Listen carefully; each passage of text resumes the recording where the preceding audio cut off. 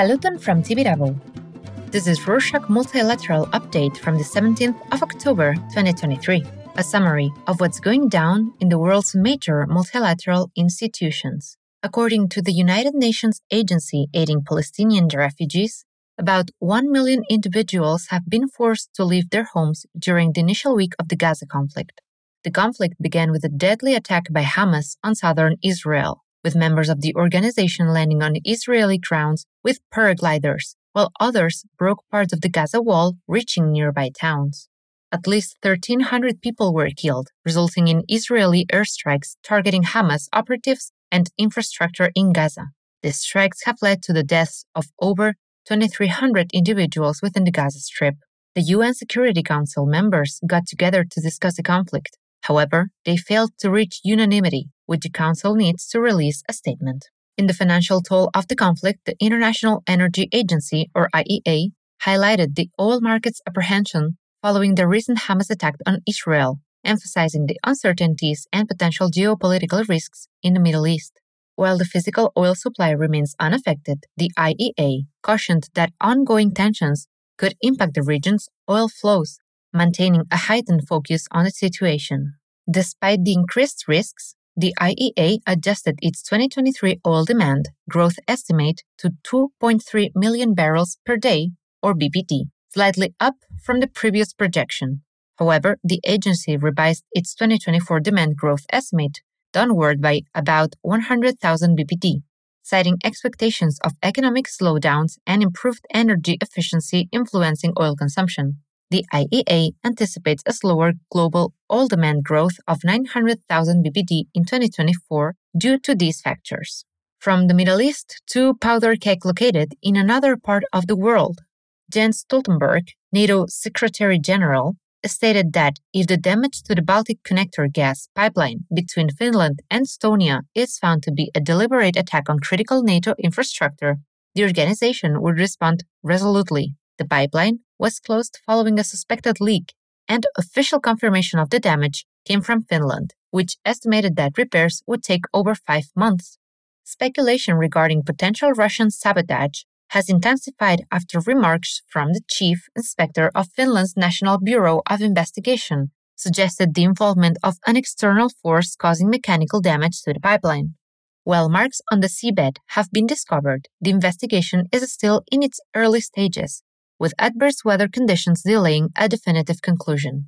The possibility of a large ship or tanker accidentally interfering with the pipeline has been proposed, with Estonian Defense Minister Hanno Pevkur noting that the damage was likely due to a significant external force. If you found this story really interesting and want to know more, head over to the Rorschach Ocean Update, link in the show notes.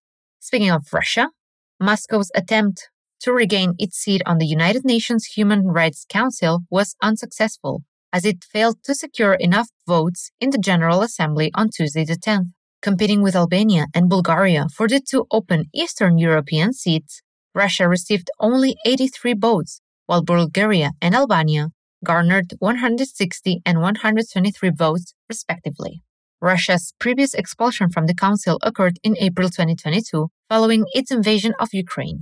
Numerous reports have documented human rights abuses committed by Russia during its conflict with Ukraine, including civilian killings, shelling of non-military areas, torture, sexual violence, and the abduction of children. A joint report by the UN Watch, the Human Rights Foundation, and the Raoul Wallenberg Center for Human Rights highlighted Russia's lack of qualifications for Human Rights Council membership. Moving on to Africa, Mohamed El Amin Souef, leading the African Union mission in Somalia, stressed the need for international aid to equip Somali forces battling al-Shabaab. He urged lifting the arms embargo, citing parallels with U.S. aid to Israel during the recent conflict. Souef confirmed a 3-month troop withdrawal pause and discussed plans for enhanced mobility with incoming helicopters. Kamal Dahir Hassan Gutale, the Somali government's national security advisor, expressed confidence in the country's ability to assume security duties after the pause, emphasizing significant progress in training and territorial liberation from al-Shabaab. On the west coast of the African continent, the Economic Community of West African States, or ECOWAS, observation mission has called for patience and calm following Liberia's 2023 general elections, urging all stakeholders to await the official announcement of the results. While the polling process was generally smooth, with some reported skirmishes between supporters of political parties, the mission highlighted challenges related to infrastructure affecting the election process. It encouraged the government to address these issues and recommended potential reforms to alleviate congestion at polling precincts. Led by Professor Atairu Jega, the mission served as a vital observation mechanism, monitoring critical phases before, during, and after the elections to ensure adherence to legal frameworks and international standards. Venezuelan authorities have issued an arrest warrant for opposition leader Juan Guaido, alleging various crimes including treason and money laundering, and have sought Interpol's assistance for his capture. Guaido, living in exile in the United States, is accused of misusing resources from the public oil giant PDVSA, causing losses of over $19 billion. The government has initiated 27 investigations against him, with this being the first attempt to arrest him.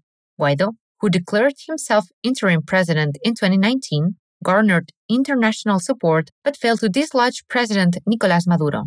Maduro's regime has attributed the country's economic downturn to U.S. sanctions, while Guaido has labeled the recent charges as ploy to suppress the Venezuelan opposition. Speaking of suppressed opposition, the Council of Europe awarded its prestigious Václav Havel Prize to imprisoned Turkish philanthropist Osman Kavala, drawing a sharp rebuke from Ankara. Kavala, currently serving a life sentence, has faced a series of allegations, including a coup attempt against President Erdogan in 2016. His wife, accepting the award on his behalf, expressed sadness over his absence, reading a letter in which Kavala dedicated the prize to unlawfully incarcerated citizens. While the Council of Europe highlighted Kavala's significant contributions to civil society, Turkey denounced the decision, asserting it as an attempt to politicize the law.